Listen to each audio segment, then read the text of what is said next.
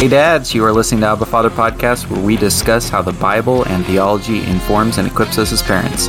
We believe that the more we learn about our Heavenly Father and apply His teaching, the better it makes us as dads. In this episode, we are diving into a series we call Bad Dad, where we mess up and learn from our Father how to make it right. I'm Matt. I'm Brando.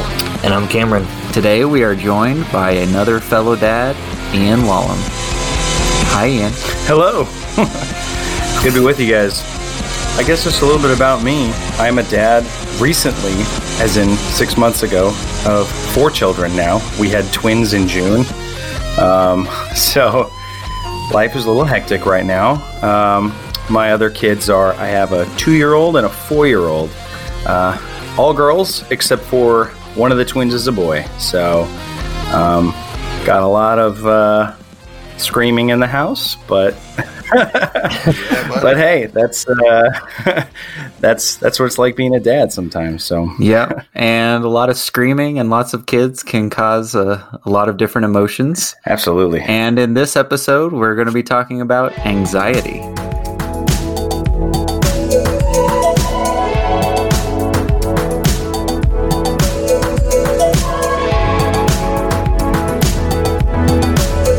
All right, before we get started with our story, we want to spend a moment to talk about anxiety. There are 2 different kinds of anxiety we're going to discuss today. Anxiety is that state of feeling overwhelmed, fearful, super stressed, worried. And then there's anxiety, which is a clinical disorder of persistent and excessive fear, stress, or worry that really interferes with your daily life, interferes with your work and your personal well-being.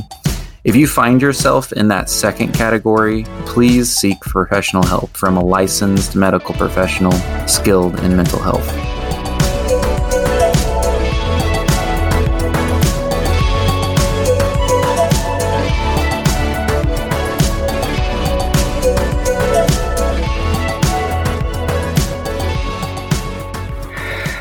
So my journey with anxiety, I think specifically as a parent, is something that I only started dealing with this year. And I'm really glad that Matt mentioned the difference between like just feeling overwhelmed and fearful and super stressed versus clinical anxiety. Because something that I walked through this year is actually really sort of towing the line between those 2 areas.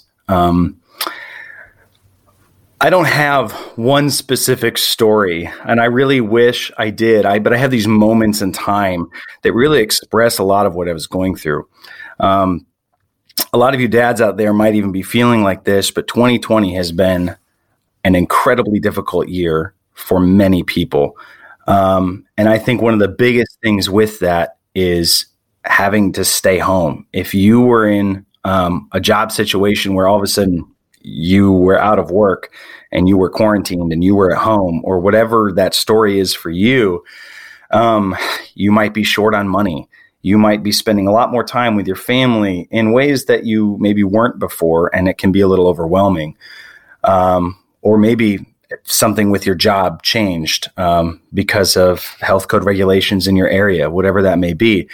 Those are a lot of the things that were affecting me this year. On top of the fact that since we just had twins, my wife and I decided that she was going to be a stay-at-home mom now, which was a huge change in our life.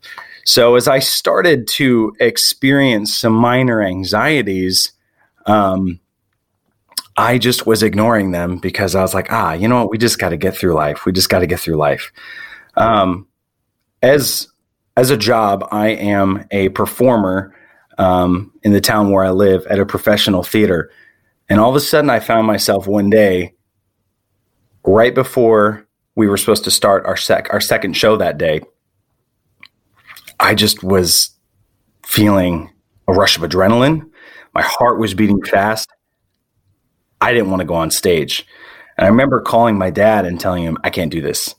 I can't do it. I can't go out on stage. I can't go do my job. Which started a whole flood of dad duties running through my head of like, this is my job. It pays the bills. I can't take care of my kids. I can't take care of my wife. This is that line where I'm talking about between those little things that are overwhelming versus that clinical anxiety. Because when we ignore those little things for too long, that's where we start going into that threshold of clinical anxiety. Because where clinical anxiety starts is that repetition in the brain where you actually have a toxic thought and it takes root and it grows and it becomes a part of your physical brain. And that is what I was dealing with. To not make this into an hour-long story, because it really could be, how it started affecting me at home as I was walking through that was the stress caused by my 4 children, the new children, babies, which really is something that I am not very good at. It started to overwhelm me to the point where, I remember one time my wife handed me my son and I held him for like a few minutes, but then I just told her like, I don't want to hold him. And she's like, "Are you okay?" And I was like, I can't. And it was something I'd never felt before. I'd never felt that with any of my other kids. And it really scared me in that moment because it made me start to feel like I was a bad dad because I didn't want to hold my kid. And I had this desire to help my wife. I had a desire to be helpful, to be good in like the logical part of my brain. But the emotional part, the adrenaline, that racing heartbeat, the headaches, the body aches, I was just like, I don't want to do this. I'd wake up in the morning, sometimes having an adrenaline dump right away, where I just had this heightened sense of awareness, this palpitation right away in the morning. And I had a hard time helping make breakfast. I had a hard time. I didn't want to play with my kids, but yet my wife was so occupied with these twins that someone needed to be with the other kids. And I had no desire, and I had to fake it. I found myself faking smiling around my kids. So I realized that I needed help, and I did seek counseling at that point. And I know we can get into a lot of this later, but I guess those are some of the things that I went through that led me to seeking help, because I knew that I was in far too deep at that point. And I wasn't going to just dig myself out on my own. Ian, we appreciate you coming on and talking through these things with us. I'm happy to do it. It's actually weird talking about it. Actually, it's kind of weird. Some of it brings up some of those emotions, which is like, It's weird. Yeah. Feeling tiny bit of anxiety right now, but like I'm excited to talk about this later, but I've been doing a lot of self-help recommended by my counselor at church that has really transformed me in this journey. So, Ian, could you share a couple of those minor things that you ignored that really, like you said, you allowed a toxic thought to take root just from repetition, without getting, more personal than you want to? Like, what might that look like for other dads that might be trying to figure out, where do I fall in this? How close am I to needing to seek out some help? Yeah. I guess I'll relate it to my job. My job was a place where it happened a lot. So I would be performing on stage and I would have, let's say my stomach would be off, whether it was indigestion or just general little worry. I would immediately go like hypochondriac on that, where I was thinking like, oh, there's something wrong with me. I gotta say, and I know Matt in his profession can speak to this, but like, stay off of WebMD, y'all. Like, like stay off the internet. If you feel anything, like, don't look it up. Yeah, buddy. Call someone who knows more than you. Just don't look it up on the internet. And I did. I had to. So some of those things, here's another little thing. Let's say you find yourself getting stressed out by the news. Okay, well, delete the news apps on your phone. You don't need to know the news every day. You are not going to die if you don't know what's happening in DC right now. And if it's really that important, have someone in your life. It's like, hey, if something huge happens, just let me know. But you don't need all those notifications. I tried just keeping a local news app on my phone, and I'm telling you, every other story is someone died in a car accident. And for me, I live on a road that is one lane either way. Like I have to take one of those state highways, and I take it in the dark all the time, and it's windy. And it's like reading a story about someone who crashed their car on the way home and died is not really comforting to a father of four. And if those little things bother you, then just delete the app.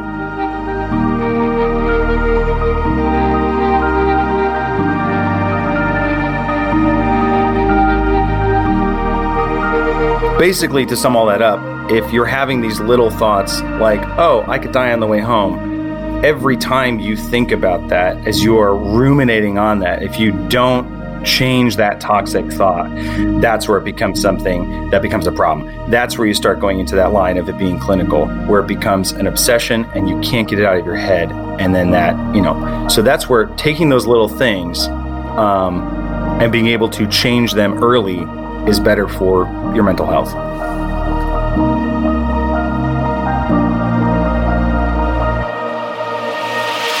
Sometimes the kind of anxiety would keep you from wanting to participate in the parenting side of just even holding your son.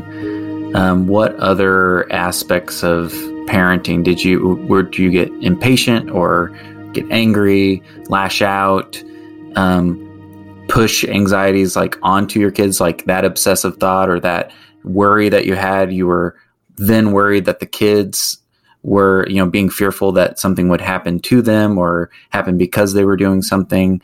Was any of that, how much of that got transported into being a dad and also like to your kids? I would say it was more, thankfully not putting it on them.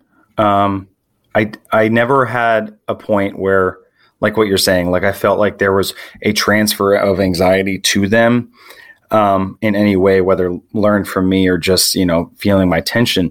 But I very quickly figured out that my kids were triggering a lot of stress and anxiety. And what I tried to do was just let my wife know that I needed a break. And I would go be by myself for 10 minutes. And how I would know that I needed a break is I would start feeling this tightness in my chest as the stress level grew. And I was irritable. I was very quick tempered with my kids. I mean, it was like, if there was one scream, I was like, stop it now. Just really, I was attacking the problem very quickly, very aggressively. I say thankfully only verbally because I'm not someone who's going to be physical or anything with my kids, but that's not good for their psyche either way. But it's still, that's how it was. It was very quick, very abrupt, kind of like no warning shot. Yeah. So, yeah, I can definitely relate to that. I have struggled with anxiety for a very long time as well. I don't know that I knew that's what it was for a long time, though. I was diagnosed with OCD about 7 years ago now. It's classified as an anxiety disorder. I would have these thoughts that would come in and wouldn't go away, and now it mostly manifests itself as me trying to. I just notice. I may not even notice what the thought is, but I notice my tension level increase, and I notice my ears get hot and my blood pressure goes up, and I'm real short and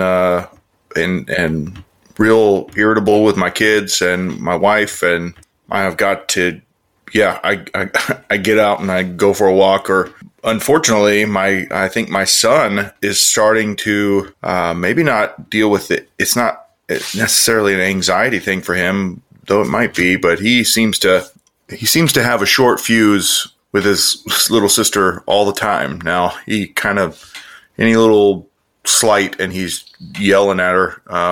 partly, I think, because of the example of his dad and my anxiety of being on edge all the time. I described to somebody as like, I feel like I'm just on low boil at all times. And at any time, the slightest thing can just make the pot boil over.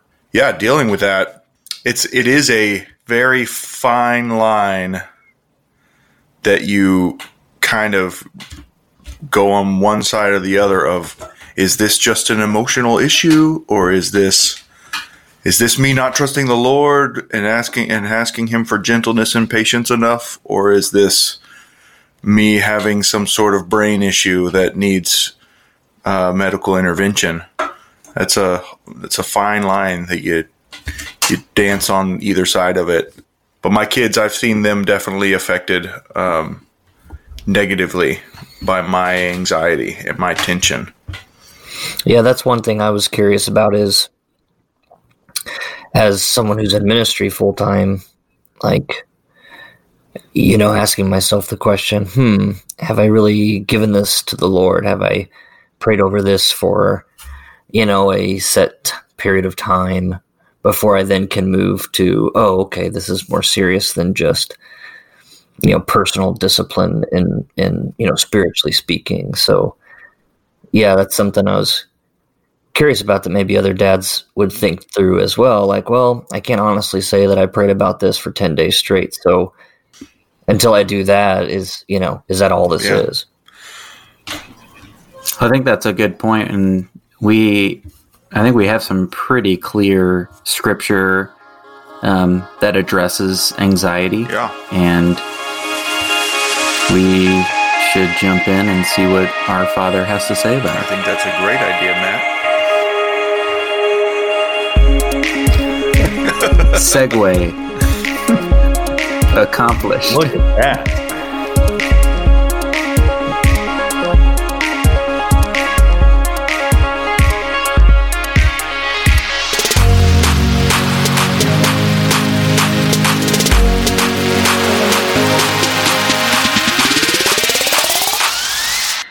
We talked about some scripture addresses anxiety, and there's one that does it pretty explicitly. I want to throw this out here and see what you guys think about it. Cast all your anxieties on him because he cares for you.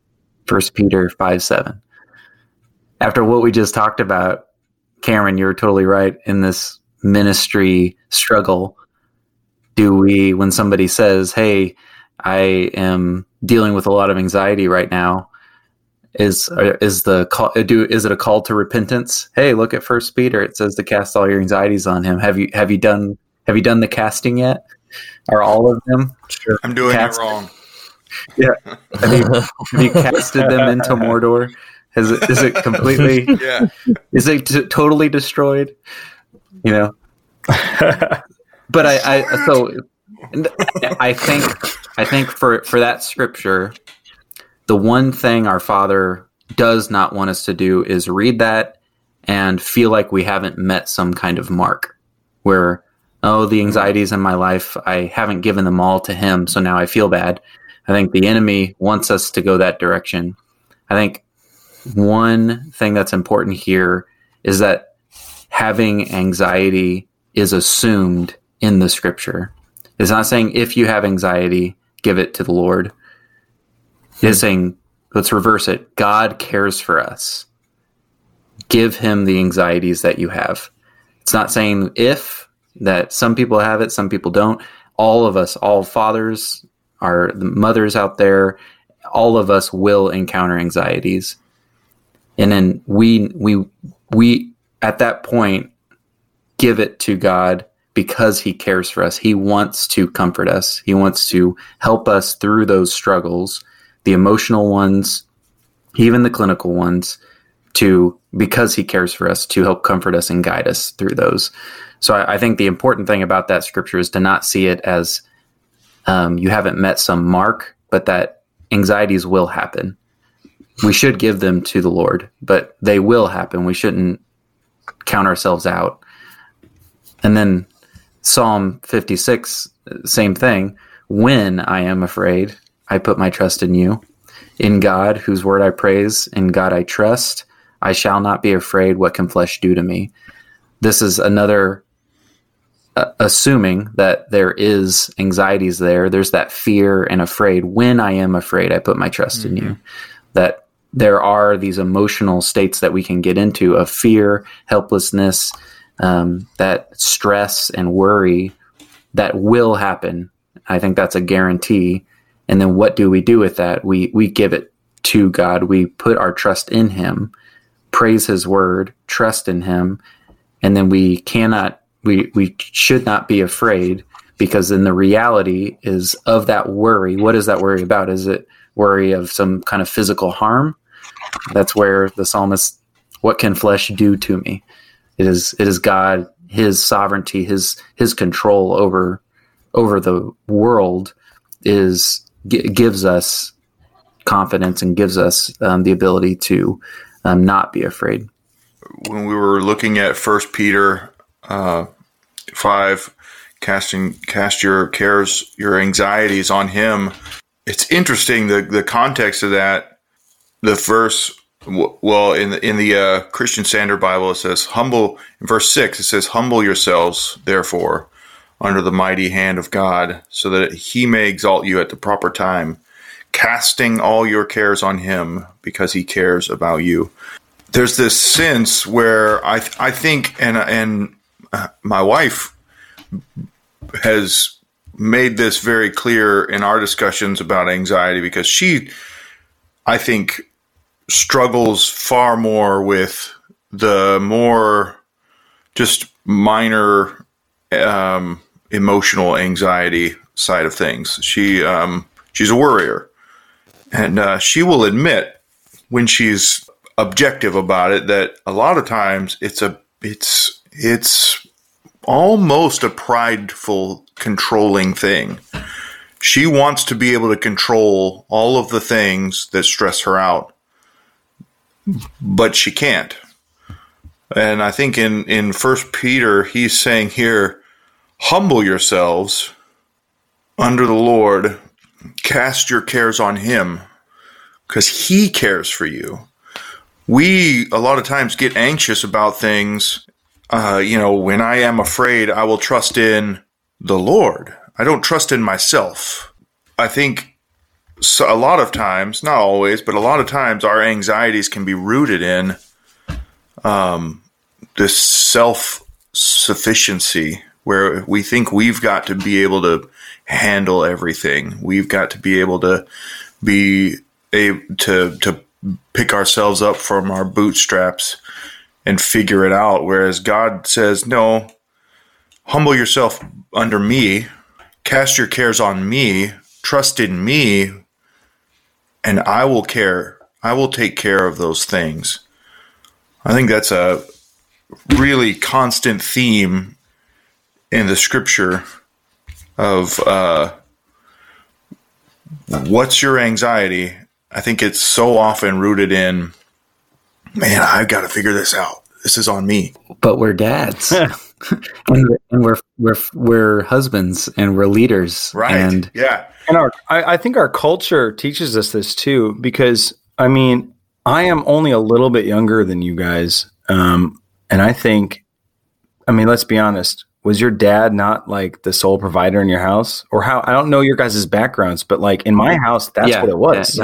Yeah. My dad was the provider, and my mom didn't work until like we were all in school, and she was like, I'm bored. I don't want to be at home anymore. Like, so there's that like pressure to do that. Also, biblically, we're told as husbands that we are to lead. Right. And so we go, well, I have to lead. I have to do this. I have to lead my family. And if you ever feel like that's slipping away, it can wreck you. It's so crucial in those moments as dads to remember the one who has charged us to do these things has promised to equip us to do them as well. He's a good father. When we tell our kids to go do something that they can't do very well on their own, like I think of my my son, his one chore that he's supposed to do by himself is take the trash cans in from the road. And they're very heavy and they're very large. And sometimes he has a hard time. And a few times he's needed some help. Or, or my 2-year-old who I asked him to help me clean up. And, like he can pick up a few little things and put them in the basket. But I'm not expecting him. If I ask my 2-year-old to help me clean up, I'm not expecting him to clean the whole house, or I'm not expecting him to do, I know what he's capable of, and I'm going to fill in the gaps. And I think God's a lot the same with us. Our Heavenly Father has asked us to do certain things, but he knows what we're capable of. And he knows, there's a psalm that says, he knows that man is but dust, and he's going to fill in the rest of the gaps. Resting in that is huge. There is some specific perspectives that God does give us to help us overcome anxieties, kind of shifting our perspective. And I made 4 notes about those. Jesus talks about this in Matthew 6 when he says, look at the birds and consider the flowers. If we focus on what will last eternally, not focus on material, that's kind of where that sole provider of, oh my gosh, how am I going to get food on the table if I don't work? Jesus helps us shift that perspective and focus on the eternal rather than the material and the immediate. And I think that's one way to help. And another one is to focus on his faithfulness. Not only does he want us to focus on the eternal, but also how faithful he is in the immediate, that he does provide for us. He is there. We find that in Psalm 56. Also knowing that he relates to and comforts us in our trials. He's been there. He's felt it. He knows it. And 1 Peter 5:7, Philippians 4:6-7. I recorded a great quote from Timothy Keller. He said, "It takes pride to be anxious." I think that's an expression. I think we were just talking about this. Some of these things are an expression of our pride when we internally start creating these anxieties because of that pride and idea that we got this under control and it is our responsibility. We lose sight of the eternal. We're losing grip on God's faithfulness, and we are forgetting that he's been there and he knows how to comfort us and knows what to provide for us. Those are all expressions of our pride, and then they cause those anxieties. But then also serving others, getting that perspective off of ourselves and getting out of that pride bubble and serving others in love and sacrifice breaks that perspective of that immediate and that material and helps us see that, I think, more eternal view.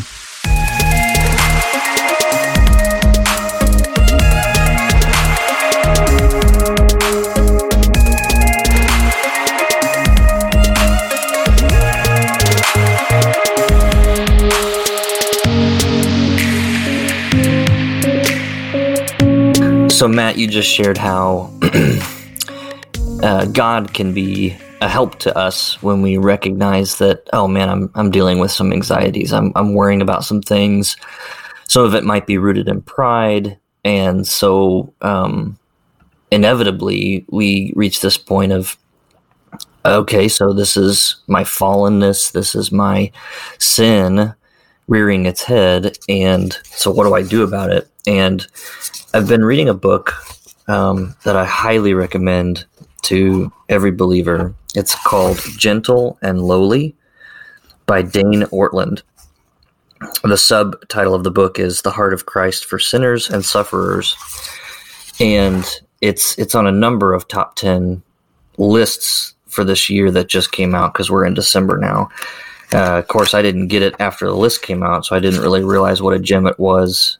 Just saw some recommendations on Twitter from some pastors, and it has been incredible. It has been just a jewel for my heart and my soul, because for me, my sin weighs heavy, and so often I find my anxieties landing in these swamps of God can't really love me through this and forgive me from these things.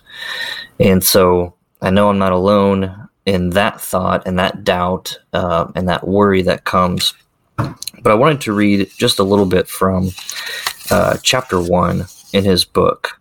And he says here, right at the very beginning, in the 4 gospel accounts given to us in Matthew, Mark, Luke, and John, 89 chapters of biblical text, there's only one place where Jesus tells us about his own heart.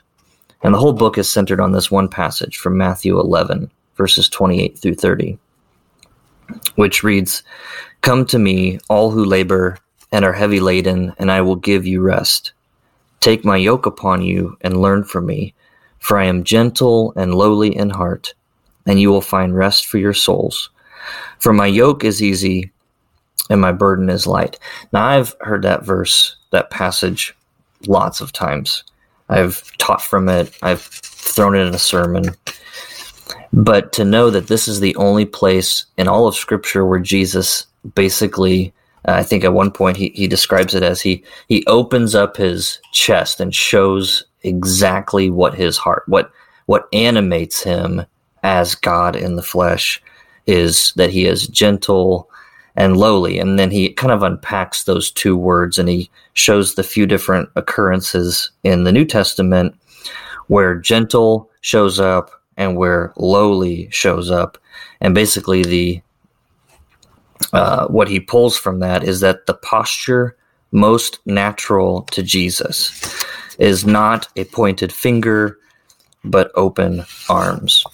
So I'm reading these passages from Scripture with kind of this expansion here from Dane Ortlund, and it's just blowing my mind, and it's and many times causing me to just set the book down and cry, just recognizing that no matter what anxieties I'm facing, Christ is so equipped, and not just equipped to handle those things, but his greatest desire relationally, personally with me as his adopted son is to be gentle towards me and to be lowly. And lowly basically is this idea of being accessible to his people.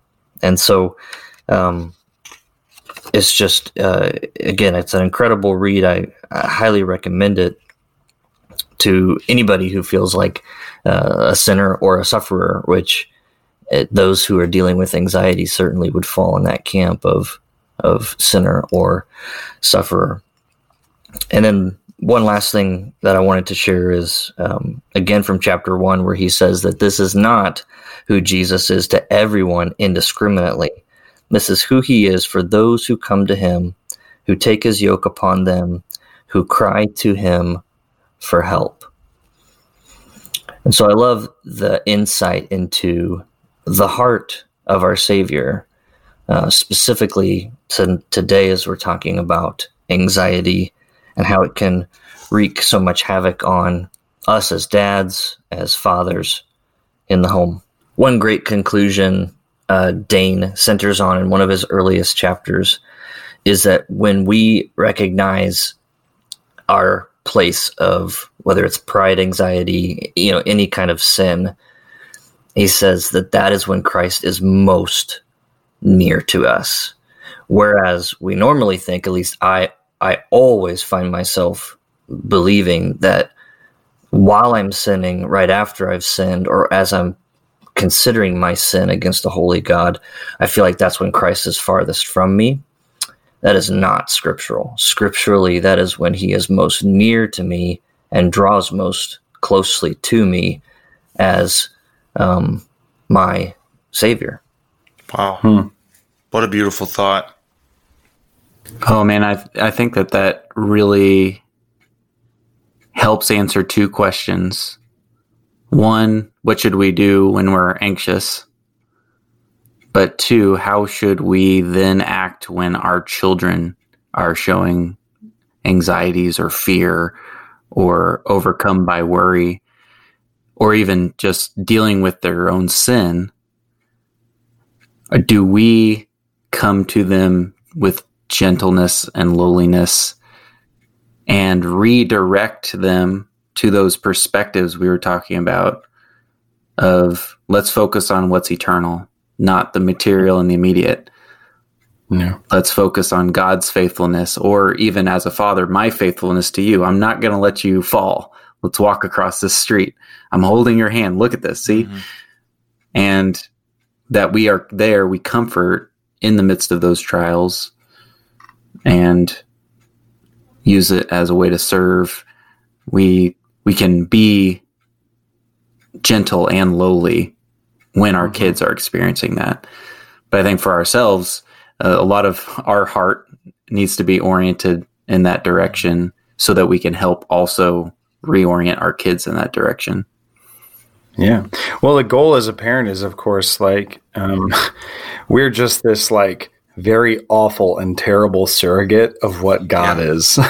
Like we're this tiny hint of all the great things that he is. And so the goal as a parent is to constantly be pointing them to him in whatever way possible.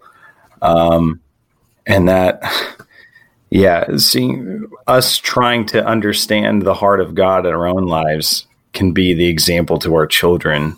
And that's such a... Yeah, and I remember us talking about this in the shame episode, the episode before this, of when the kid makes a mess, do you point at them and say, look at your mess, look what you've done? Or do you send your son in sacrifice, there's the background there, and go into the mess, help them with it, and not make them feel bad afterwards because they made the mess and it was their fault. But you clean it up for them and help them, instead of creating shame. Do we enter into that gentleness and lowliness with them, comfort them, and not back away and distance ourselves and say, you know what, you need to manage this on your own. You need to get this. This is your own struggle. I'm not going to be a part of it.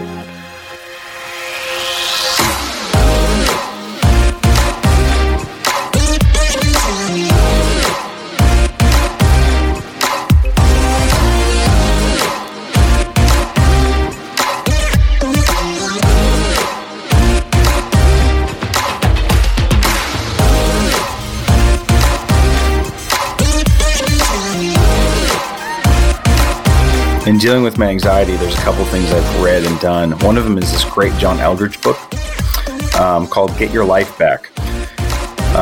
And he wrote it at a period in his life where he was overwhelmed by the church and the ministry and just felt like he had no time for anything. And then, he was snapping at people and stuff like that, that I think we do with our kids. He wrote this, there's like this order too. One thing you mentioned is, like getting down and cleaning up the mess as the parent. And he has this great paragraph I want to read that is about whose job it is to care about the anxieties. And this is based on, what's written in Matthew 6 that we've already talked about. He says, worry is only one of 100 things that burden our souls. Genuine concern is just as dangerous, maybe even more so because it's grounded in something noble. Your concerns for your aging parents, a sick friend, a people group, a cause crying out for justice. But what about loving? What about caring? How is it right to just let things go? Quite simply because you are not God. You cannot save the world. You can't even carry it. This has been, that paragraph wrecked me when I read it, because I think with all those, like with the anxieties, with being a parent, with trying to figure all that out, it was so much about me. And just like, these are the things that I need to do, and these are the things that I need to change, and these are things that are happening to me, and not even stopping to consider like, oh, wait, you don't have to worry about that. It was actually right after I read this that I deleted my news apps on my phone. Wow. Motivation. So, yeah. Yeah.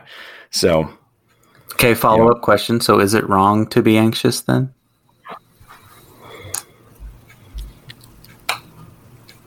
So that's a good question. Ian, did you want to go first? I think that not pastor should give an opinion, and then we'll hear what's right. Does that make Oh gosh. So what I'd love to say about that is like I've always heard like that worry can be a sin, and it's probably in scripture somewhere, but I can't pull that out of my head. But that worry can be a sin because we're not allowing God to do His job. So, like I feel like that. Yeah, I feel like that in cases it really can be. We can let it become a sin for sure. It would be wrong to be anxious. Mm-hmm. So I would say when it comes to anxiety being sin, there's two passages of scripture that I think of. One is the one that I have dealt with my wife quite a bit, is where Jesus says, "Do not worry about anything." I think that's an explicit command, though I think maybe not super helpful to think of it as a command. Maybe it's more of a way of Jesus trying to tell us, the way He wants us to. Okay, it's a command, but anyways, trying to think of another synonym for command. The other passage that I know that the other one is whatever is not done from faith is sin. In the book of Hebrews,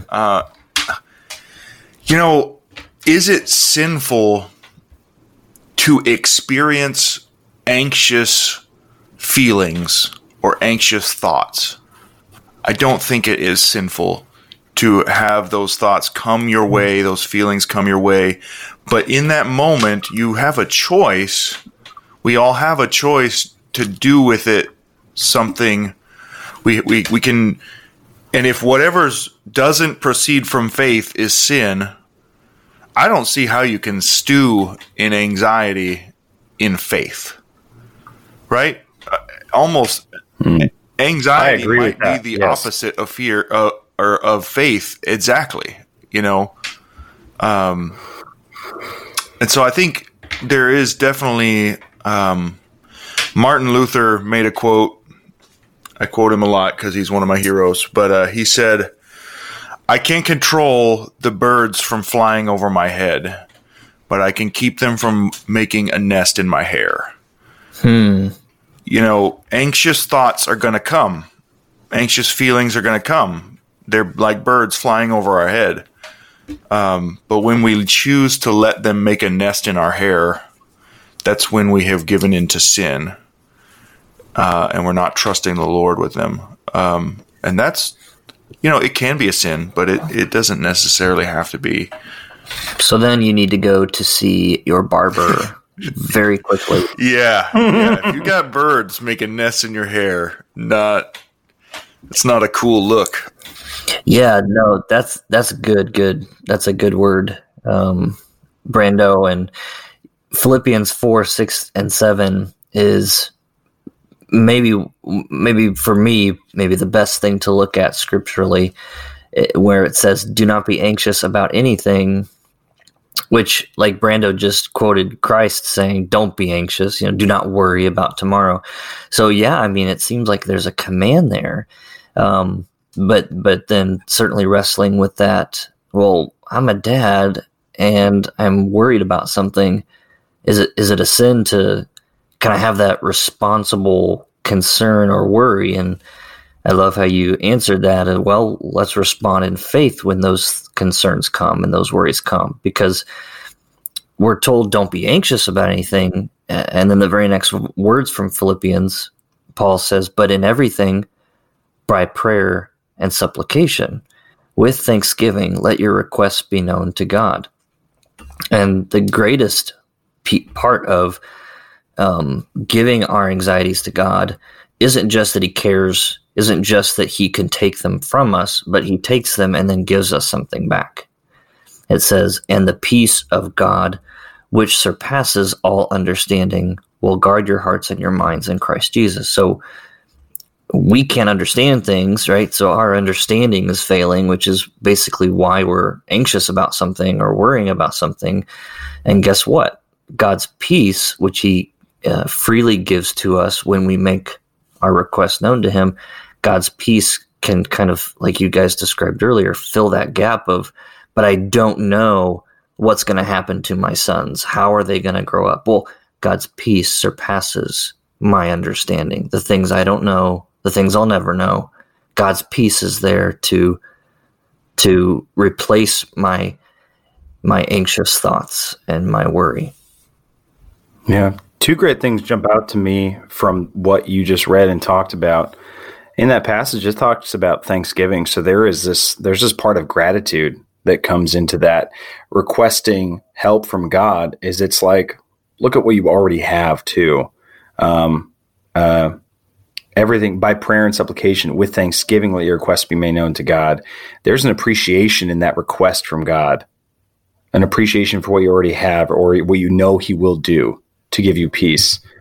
But also this relates directly back to that Matthew 6, which, I mean, it ends with, therefore do not be anxious about tomorrow, for tomorrow will be anxious for itself. Just thinking of, you asking, like, can I have peace about tomorrow? Can I have peace with what I don't understand, the unknown? And that goes right back to exactly what Jesus was telling us in Matthew 6. Yeah. Yeah, and I think this brings up a really important question. We touched on it on the beginning of the episode and with the story. But we're talking about a spiritual battle. But at what point does anxiety cease from becoming a emotional and spiritual battle and then become a mental health problem, a condition, a clinical, a diagnosis that is separate from this battle, this expression of our pride, this lack of faith? And I think the way that we want to look at it, as a clinician, as a nurse, my one sentence explanation is, if those thoughts are interfering with your work, your family, and your daily activities like showering, bathing, buying groceries, making dinner, you have a problem. And that problem needs to be addressed by a mental health professional. Now, where the gray comes in that a single sentence can't help you with is when it just interferes a little bit. Well, it makes my relationship with my spouse a little harder. Or I can buy groceries, it just takes me 30 minutes longer. Or I take a shower, but I take 2 more at the end of the day because of my, obsessive thought, or whatever that little bit may be. And my guidance there is, when in question, seek professional help to help them figure out what is clinical and what is not. The least thing that could happen is that a professional says, you know what, I think we don't have a clinical condition here. Let's look at other avenues of just helping retrain your brain to work through these issues a little bit easier. Let me give you some tools. And then if it's more on the clinical side, they may say, let me give you some bigger tools and maybe even medication to help you overcome these. But when we talk about a spiritual battle, a thought of, feeling shame or feeling anxious because you're worried about being providing for your family, your job, what's going to happen tomorrow, friends that, maybe have, said something about you, or rumors, whatever it is and it bothers you, but you can still carry on with family life and go to your job, and it's not stopping you from those things. I think that's where the line is. So one thing I want to make really clear is, as we're talking about anxiety and clinical diagnosis of anxiety, is I don't want anyone to walk away from this podcast and this discussion hearing a call to repentance, that they need to live better, they need to be more holy, they need to act better in their lives. I think Job's pseudo friends give us a really good example of this, and they claim that Job was secretly sinning, and that's why all these bad things were happening in his life. And I don't want anyone to walk away from this not knowing that their God is ready and willing and close to them to hear them, comfort them, and give them peace, regardless of the sin, regardless of the anxiety, and regardless of some mental health diagnosis. He is there, he is present, and this is not a call to improve your life and be better tomorrow, because that is a weight that we cannot bear, because Jesus has bore that for us. We do not have to worry about that part. Amen to that.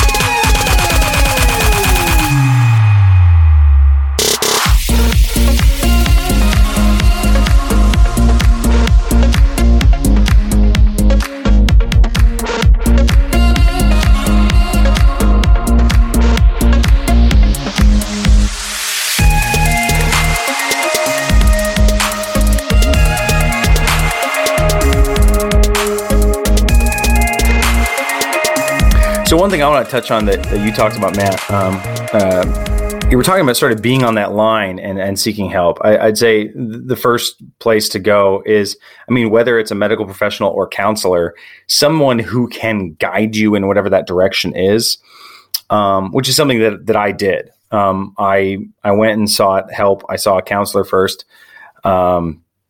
Just another person who knows tons of people who have dealt with this sort of issue and can guide me towards, you do or do not need medication, or here's some things to try. And I also talked with you a lot, Matt, since I work for your coffee shop.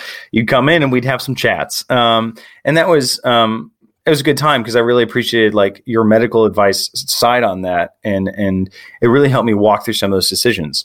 At this point, I have not gone on any medication based on advice from my counselor, but also how incredibly stubborn I am and strong-willed. Really, I am an incredibly strong-willed person.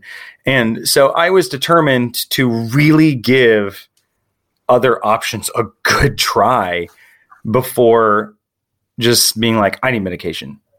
Because I know that this can be a very serious issue, but also part of anxiety is sometimes you can make it bigger than it is. And I kind of need some outside opinions on whether or not I was doing that, So some things that you can do, if you're the type of person that is really good at self-education, is books like this John Eldredge book. Great book, because it puts you in a position where you're going, I need this time with God, and I'm learning about what that is in my life and how to take it. And he has a great app that goes with that.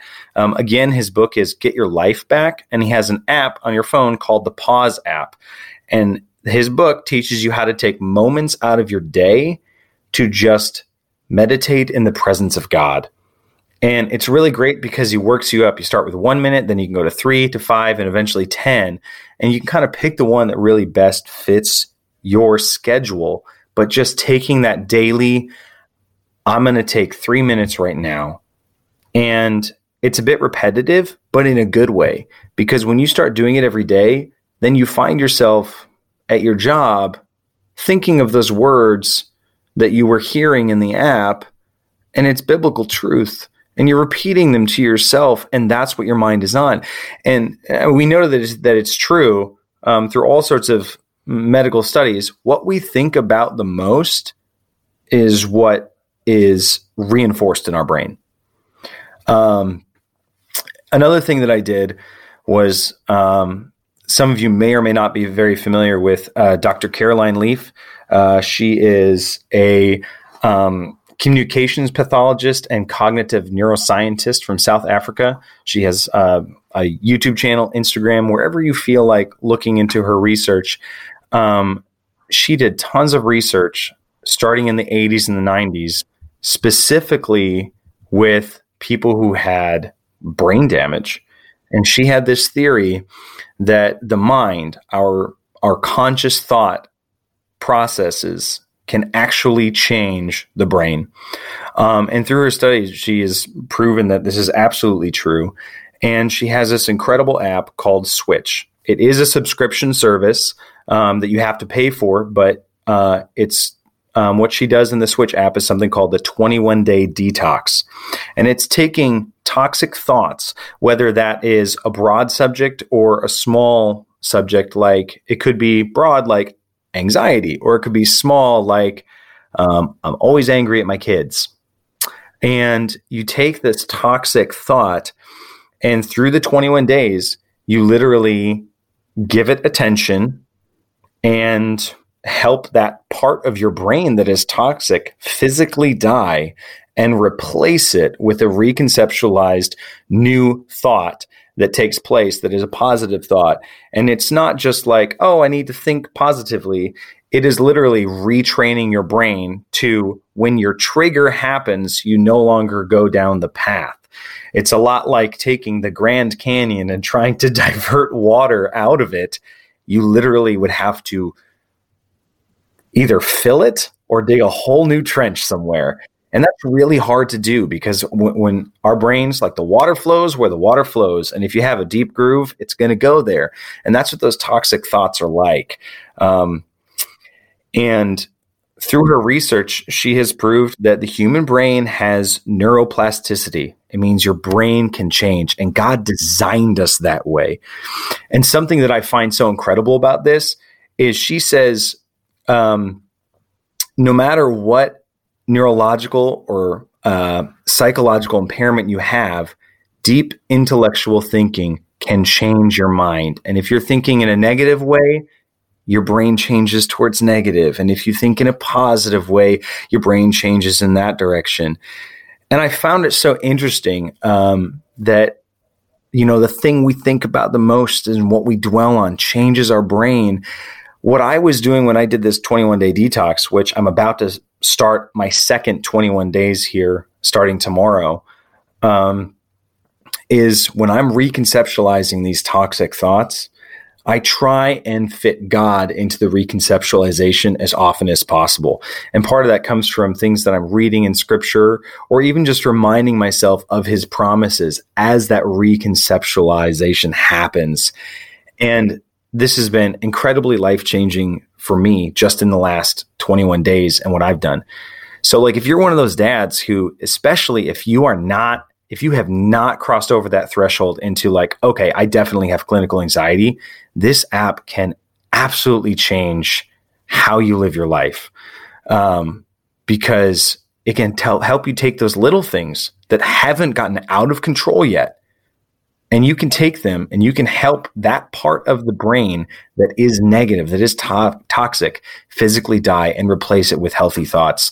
And I think the thing that I think is so incredible about her work is that she's a believer. And when you hear her talk about this, she's talking about how we were designed. She's not saying, hey, evolution brought us this way and we can just make our brains better. She's saying, God made you like this, and God wants you to be able to give your brain health. And you have that ability.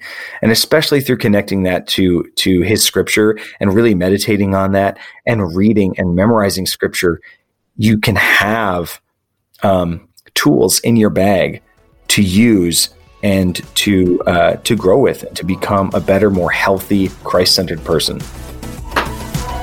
That's awesome, man. Thank you so much for sharing your resources and tools. And I hope that it is helpful to any listener that needs that today. We'll post a link to the apps you mentioned and the books mentioned in the podcast today in the show notes. Yeah, I know that will be a blessing to many dads out there. So that's a great resource.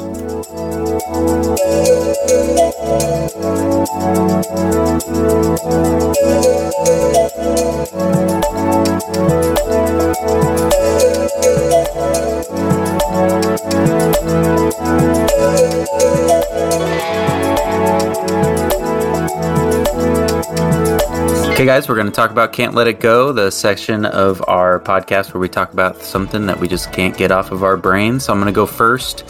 The Chosen series is a streaming series about Jesus that you can download an app on the App Store of your device. And let me tell you guys, I saw some like YouTube videos being shared and some social media chatter about it, and I was not too excited. Another, religious series that's probably going to get something wrong, and that's going to make me roll my eyes. I felt the same way. You guys been there, And then I watched it, and I fell in love with it. Holy moly, that is such a good series. I'm so excited about season 2 and whatever seasons else come out.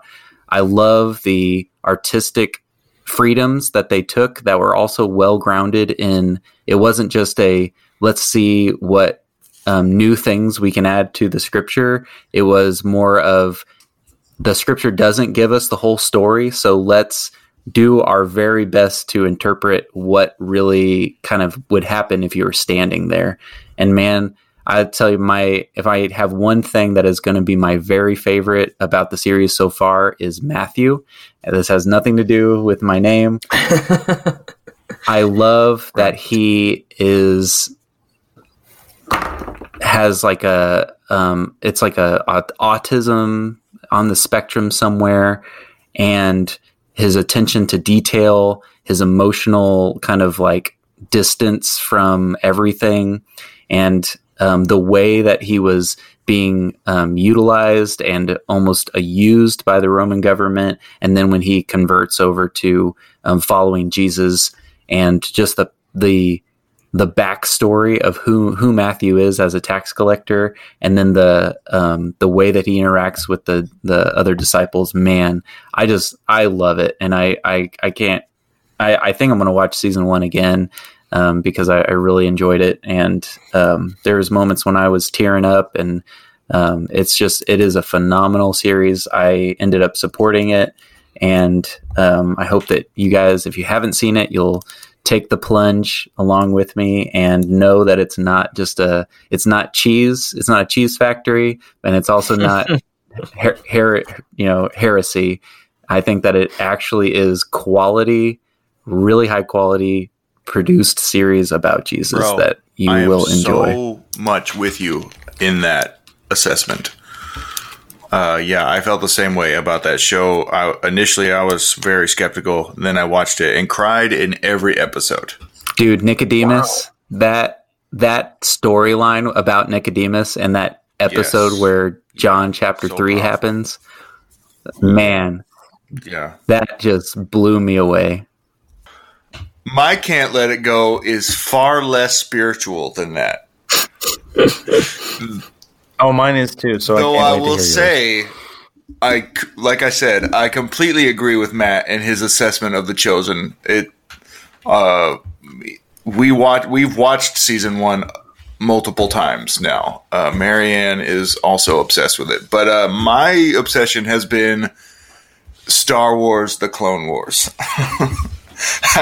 For whatever reason, we were talking earlier about The Mandalorian and how I haven't seen the second season because I've heard hints that there were characters coming back from the Clone Wars, and so I have basically finished watching the entire show of the Clone Wars.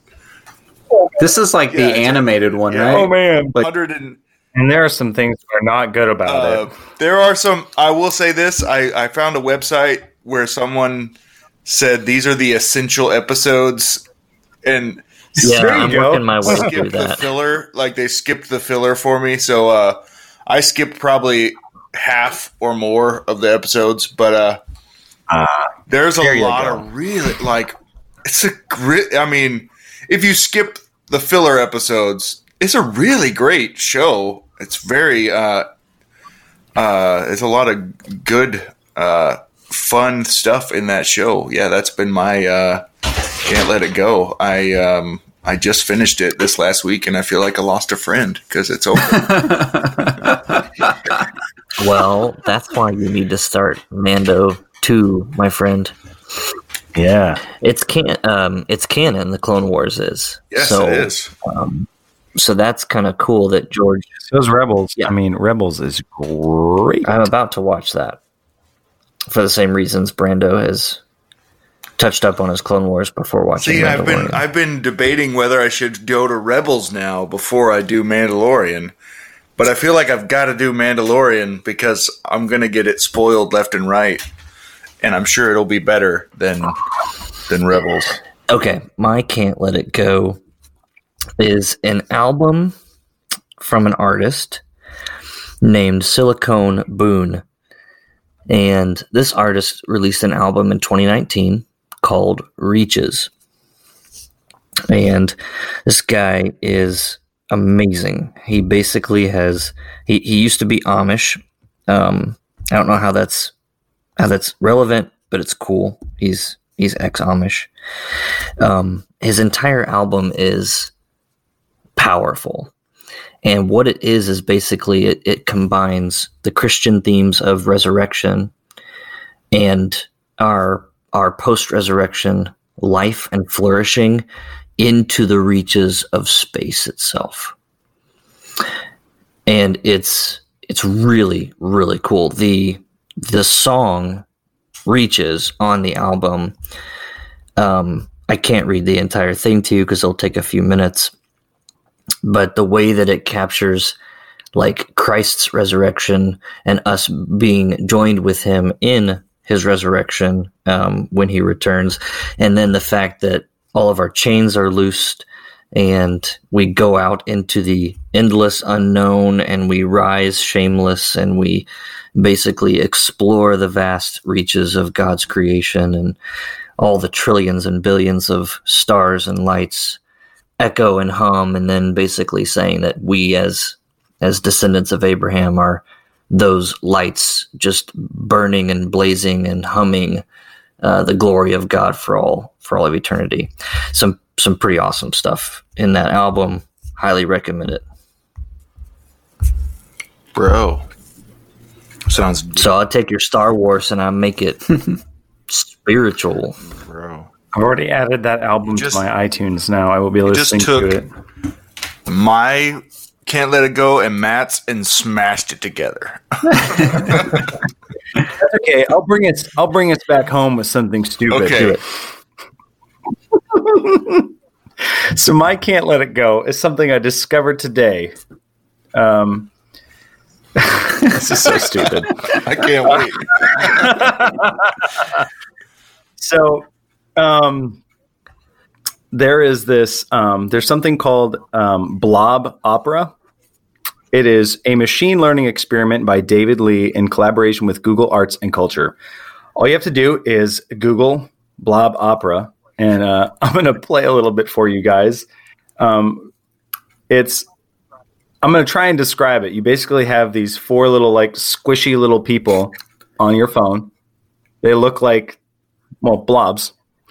And then you make them sing by dragging them up and down, and they harmonically match each other. So this is going to sound fun in our microphone here.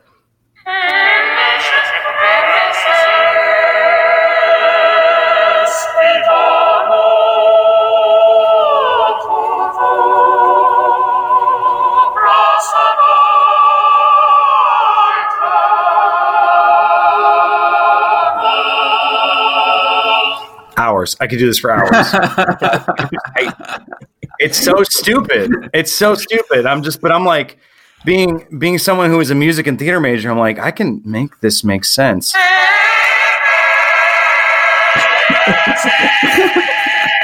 Cool.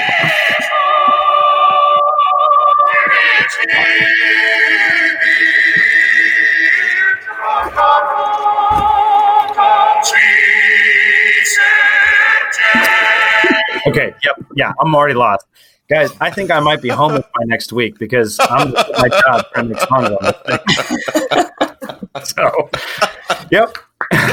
There you go. Go check it out. Blob Opera. It's for everyone. Blob Opera. Oh, and you know what? it. I'm going to next time I see Quest, I'm going to just hand her my phone with this, Matt, and I'll be like, you know what? Just go do this at your house.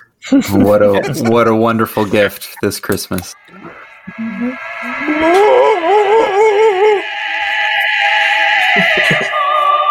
Thank you for listening to Abba Father. If you were encouraged by this podcast, please share it with others or review the podcast so that more can see it when they're searching for God-honoring parenting resources. And remember, dads, Romans 8:15, you did not receive a spirit of slavery to fall back into fear. Instead, you received a spirit of adoption by whom we cry out, Abba Father. See you next time.